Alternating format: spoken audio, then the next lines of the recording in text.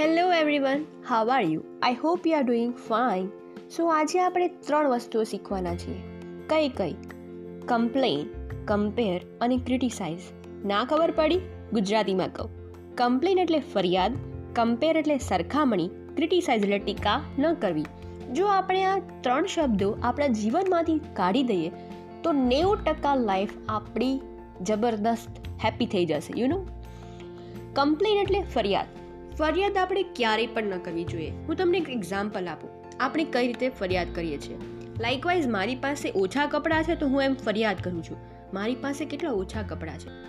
મારી પાસે ઓછી વસ્તુઓ છે તો હું ફરિયાદ કર્યા કરું છું વારંવાર, દિવસમાં કેટલી વાર મારી પાસે આ ઓછું છે, મારી પાસે આ ઓછું છે. તો ફરિયાદ માણસને ક્યારેય પણ ના કરવી જોઈએ. કમ્પેર એટલે સરખામણી. આપણે આપણી જાતે ક્યારેય પણ કોઈ જોડે સરખામણી ના કરવી જોઈએ. સરખામણી એટલે કઈ રીતે? જ્યારે બંને ફ્રેન્ડ્સ યા ફિર કોઈ અનનોન જોડે હોય, કોઈ પછી યા આપણે સરખામણી લાઇકવાઇઝ કે અત્યાર સુધી આના ટકા 90 આવ્યા છે, મારા 80 જ કેમ આવ્યા છે.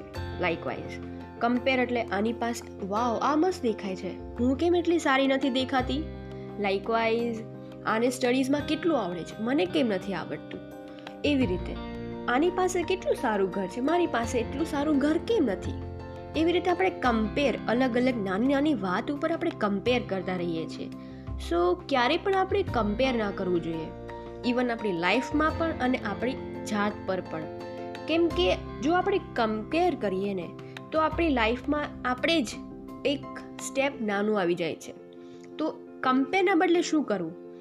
તો આપણે જોવાનું કે આપણી અંદર એવી શું વસ્તુઓ છે જે એની પાસે નથી. જ્યારે આપણે સરખામણી કરીએ છીએ, ફરિયાદ કરીએ છીએ કે આની પાસે એટલું બધું છે, મારી પાસે કેમ નથી, પણ એના બદલે આપણી પાસે ઘણું બધી સારી વસ્તુઓ છે. કઈ સારી વસ્તુઓ છે? તો આપણે દયાભાવ બતાવીએ છીએ, આપણે 2 મિનિટ માટે આપણી સ્માઇલ કોઈ બીજાને આપીએ છીએ. લાઇકવાઇઝ એવું ઘણી બધી વસ્તુઓ છે જે આપણે શીખશું આગળ અને તમારે તમારી અંદર છે પણ તમારે જાતે ગોતવી પડે. એન્ડ ક્રિટિસાઇઝ, ટીકા ન કરવી. ક્યારેય પણ કોઈની ટીકા ન કરાય. આમ તો જો પેલા કાકાના છોકરાને 90% આવ્યા, તારે કેટલા ટકા આવ્યા છે? આ લાઈન તો તમને ખબર જ હશે. આપણા પેરેન્ટ્સ આપણને કેટલી વાર કીધી હશે, રાઈટ? ટીકા ક્યારેય પણ ન કરવી.